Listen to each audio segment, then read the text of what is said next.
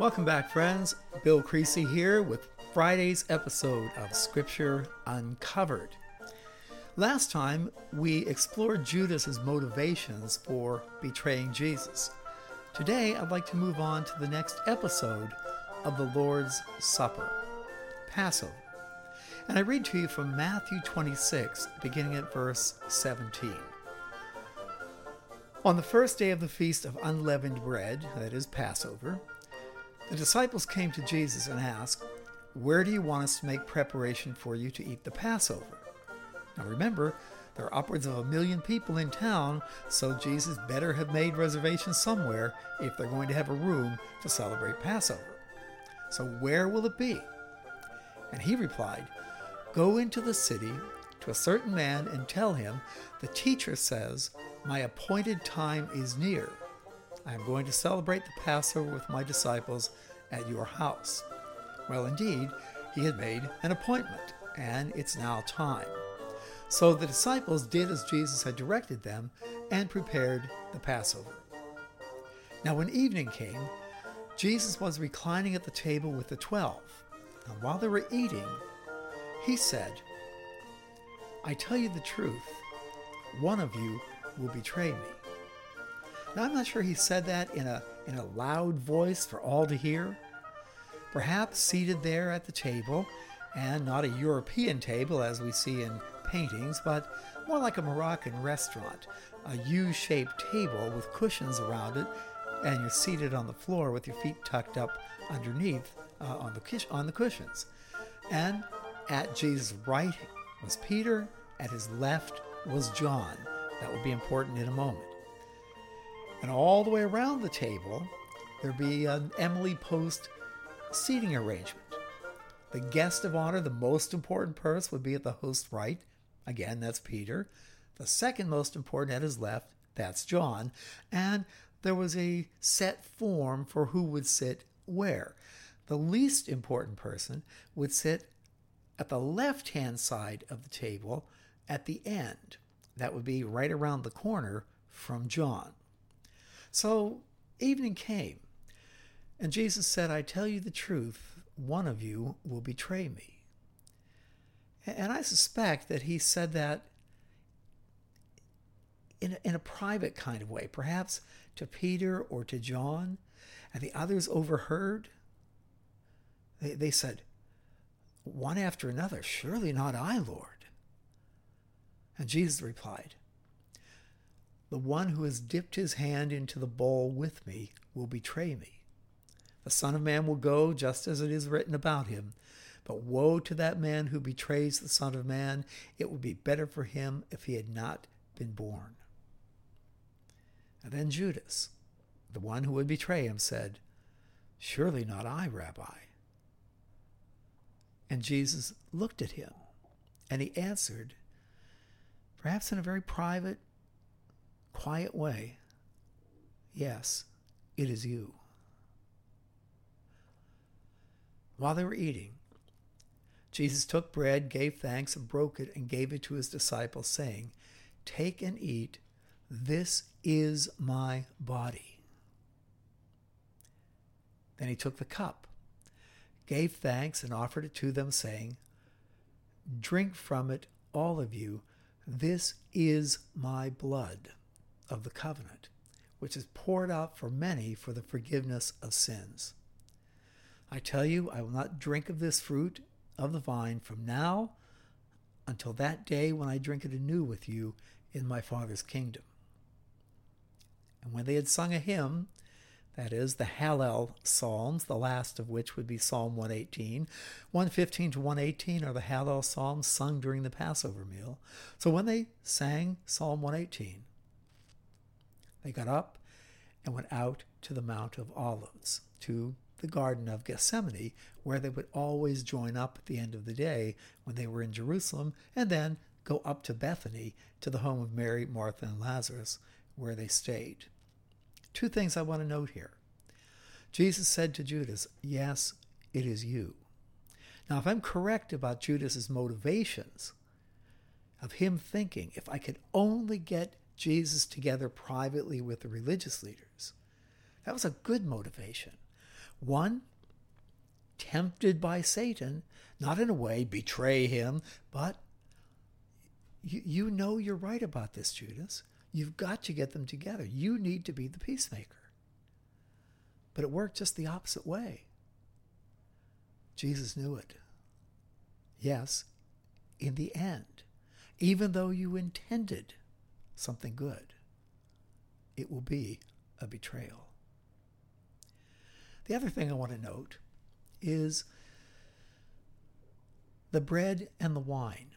Two elements of the Passover meal, very common elements, but Jesus made it something quite uncommon. After giving thanks, he took the bread, broke it, gave it to his disciples, saying, "Take and eat. This is my body." A equals B. This is my body. And then he took the cup, gave thanks, and offered it to them, saying, "Drink from it, all of you. This is my blood of the covenant, which is poured out for you.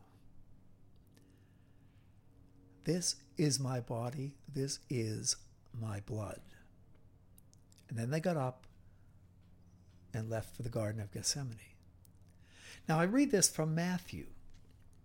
Matthew was an apostle. He was there at the table. And Matthew writes his gospel sometime, perhaps in the late 60s, a while after. If Jesus dies, Passover AD 32, 42, 52, 62, say 30 some years later, Matthew writes his gospel after Mark. But John doesn't write his gospel until considerably later, in the 80s or maybe even in the early 90s. John thought a lot about this. Matthew, Mark, and Luke have been circulating for many years. So John was not going to tell the story yet again. He was going to tell what the story meant. And John thought about this. This is my body. This is my blood. He thought about it deeply. And when he writes his gospel, he explores these words. And he begins, well, let me turn back to the gospel according to John at chapter 6, verse 25. Jesus had just come off of the Golan Heights. He saw the boat out on the lake. It's the scene where he walks across the water. And when they had found him on the other side, they said, "Rabbi, when did you get here?" The crowd had been waiting on the north shore. He had fed them, feeding of the 5,000, the north shore of the Sea of Galilee. They were waiting for him to come off the mountain, but they didn't see him because he walked across the water. But now they get back to Capernaum, and there he is. "When did you get here?" they said. And Jesus answered, "I tell you the truth, you're looking for me not because you saw miraculous signs, but because you ate the loaves and had your fill, because I fed you. Do not work for food that spoils, but for food that endures to eternal life, which I, the Son of Man, will give you. On him God the Father has placed his seal of approval." Don't focus on the bread that you ate on the north shore of the Sea of Galilee when I multiplied the loaves. No, that food spoils. Focus more on food that will endure to eternal life. And they ask him, "Well, what must we do to do the works God requires?" And Jesus answered, "The work of God is this, to believe in the one he has sent, to believe in me." So they ask him, "Well, what miraculous sign will you give that we may see it and believe you? What will you do?" As if the feeding of the 5,000 were not enough. They said, "Our forefathers ate manna in the desert. As it is written, he gave them bread from heaven to eat." Well, you multiplied the loaves over there and the fish, but Moses gave them bread from heaven. And Jesus said, I tell you the truth, it is not Moses who has given you the bread from heaven. It is my Father who gives you the genuine bread from heaven, the authentic thing.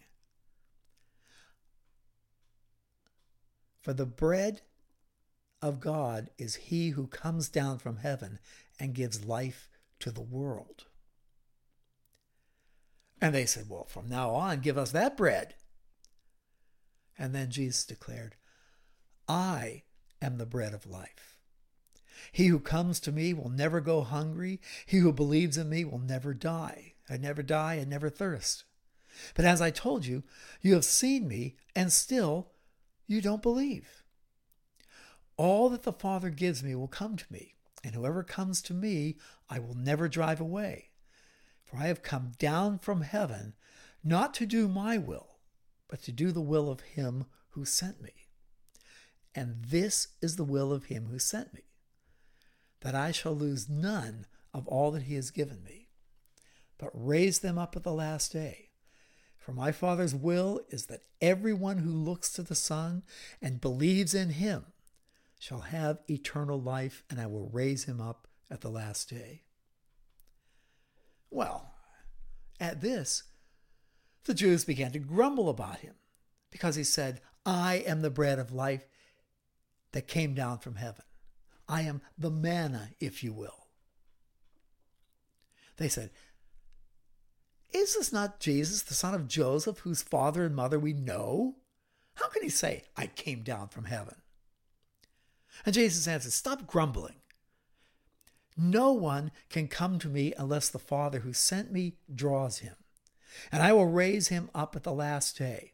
It is written in the prophets, they will all be taught by God. Everyone who listens to the Father and learns from him comes to me. No one has seen the Father except the one who is from God. Only he has seen the Father.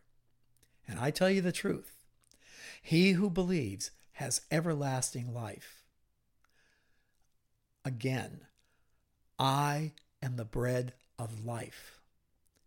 Your forefathers ate the manna in the desert, yet they died. You ate the bread and the fish on the north shore of the Sea of Galilee, and you'll die.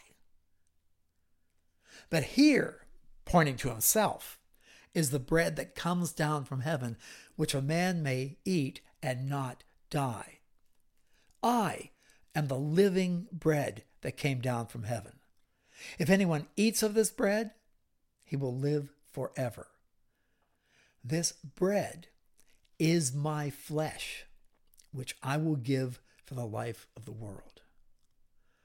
Well, that really set the opponents off. Then the Jews began to argue sharply. How can this man give us his flesh to eat? That's gross. And Jesus said to them, I tell you the truth. Unless you eat the flesh of the Son of Man and drink his blood, you have no life in you. Whoever eats my flesh and drinks my blood has eternal life, and I will raise him up at the last day. Now listen, folks. For my flesh is genuine food, and my blood is genuine drink. Whoever eats my flesh and drinks my blood remains in me, and I in him. And just as the living Father sent me, and I live because of the Father, so the one who feeds on me will live because of me.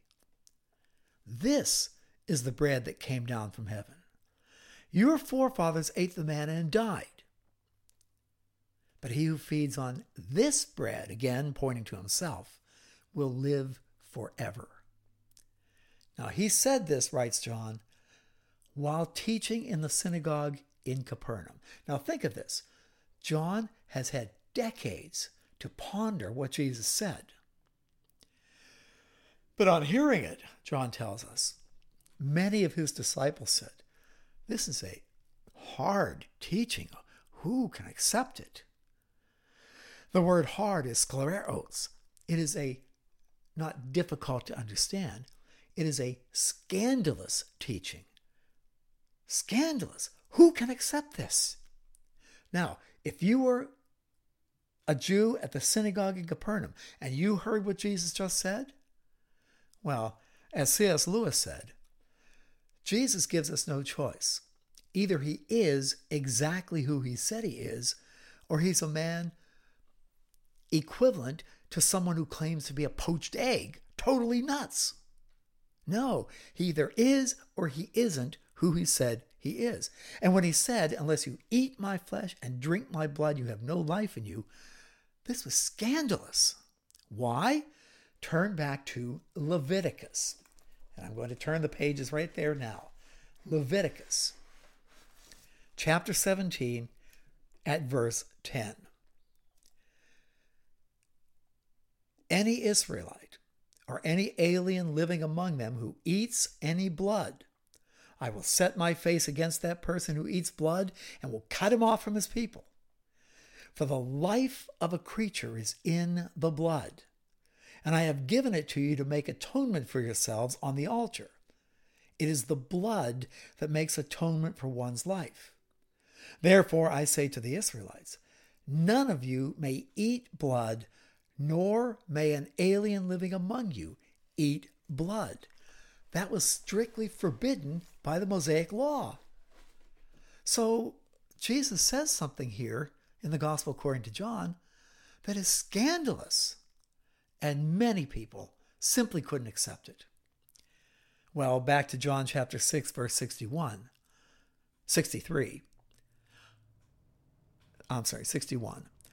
Aware that his disciples were grumbling about this, Jesus said to them, does this offend you? What if you see the Son of Man ascend to where he was before? And the apostles will indeed see it when he ascends from the Mount of Olives in Jerusalem after his crucifixion, burial, and resurrection. The Spirit gives life. The flesh counts for nothing. The words I have spoken to you are spirit and life. Yet there are some of you who don't believe. For Jesus had known, says John, from the very beginning, which of them did not believe and who would betray him. He went on to say, this is why I told you that no one can come to me unless the Father has enabled him. And from this time, many of his disciples turned back and no longer followed. And then he's looking at his inner circle, those seated near him. And they were looking puzzled as well, like, this is scandalous. And Jesus said, what, you want to leave too? Don't let the door hit you on the way out. Jesus asked the 12. And Simon Peter answered him, Lord, to whom shall we go? You have the words of eternal life. We believe and know that you are the Holy One of God. Well, I don't understand, said Peter. I don't understand what you just said about eating my flesh and drinking my blood, but I know who you are. And I'll believe you. I don't see how you can spiritualize all this. The bread and the wine at the Passover, Jesus said, this is my body. This is my blood, in a very literal way. The full body, spirit, soul, and divinity of Christ is in that bread and wine, his flesh and his blood. Well, we look at it at communion, the Eucharist, and we say, well, it doesn't look any different, doesn't taste any different. But no, they're the accidentals. It comes right out of Platonic philosophy. The things we see. If you look at me, as I stand or sit here speaking, if you look at me, this is not me. This is the accidentals. This is my corporeal envelope. It's not who I am. I just sort of live in here. No, The accidentals in philosophy are the surface elements. The substance, the reality, the core reality of the thing is within. And it's that core reality that's transformed when the priest holds the bread up and says, "This is my body," and the wine, "This is my blood." It transforms that material, not the accidentals, but the essential reality of what it is. There's no way around it, folks. I don't see how you conduct that. From the earliest times, that's been the position of the church. If we go back to, well, some people say, no, all that's all medieval stuff that came along. Nobody believed that back in Jesus' day, in the early church, the pure early church. Well, sorry, folks, there was no pure early church. Just read the New Testament. They're arguing about basically everything, except this, the reality of the body and blood of Christ. All the way back in the early church, this wasn't something that came out of the Middle Ages. All the way back. Take St. Ignatius of Antioch, who lived from 35 to 108. He was right at the time of the apostles. He writes a letter to the people of Smyrna. And he says in that letter that some abstain from the Eucharist and from prayer because they do not believe that the Eucharist is the flesh of our Savior Jesus Christ, which suffered for our sins, and which the Father of his goodness raised up again. They abstain from the Eucharist because they don't believe it's the body and blood of Christ. This is early on in the church. Or take another early church father, St. Justin the Martyr.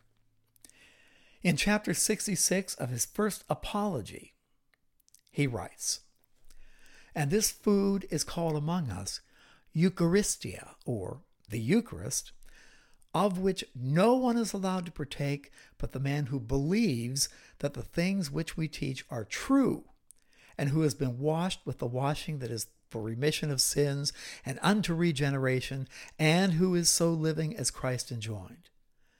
For not as common bread and common drink do we receive these, but in like manner as Jesus Christ our Savior, having been made flesh by the word of God, had both flesh and blood for our salvation, so likewise have we been taught that the food which is blessed by the prayer of his word, and from which our blood and flesh by transmutation are nourished, is the flesh and blood of Jesus, who himself had been made flesh." Well, I could continue on with this. St. Justin Martyr from 100 to 165, and we could go all the way up through the Middle Ages. We could go to Origen, to St. Augustine, to Thomas Aquinas, to the Council of Trent, all the way up to this very day.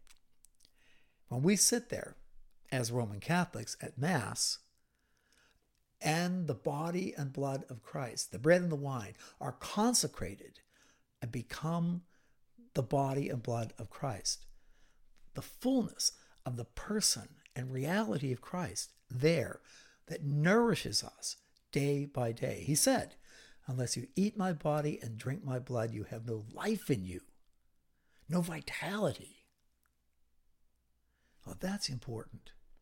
And I wanted to take this opportunity to really look at that and think of John, who was seated there at the Last Supper with Jesus at his left, his head resting on Jesus' shoulder, who had decades to think about this and spoke of it here in John chapter 6. Thank you, folks. I really wanted to go over this topic, and I hope I did okay with it. Let me know, and I appreciate your feedback. Thank you. Blessings to you. See you on Monday. Bye-bye.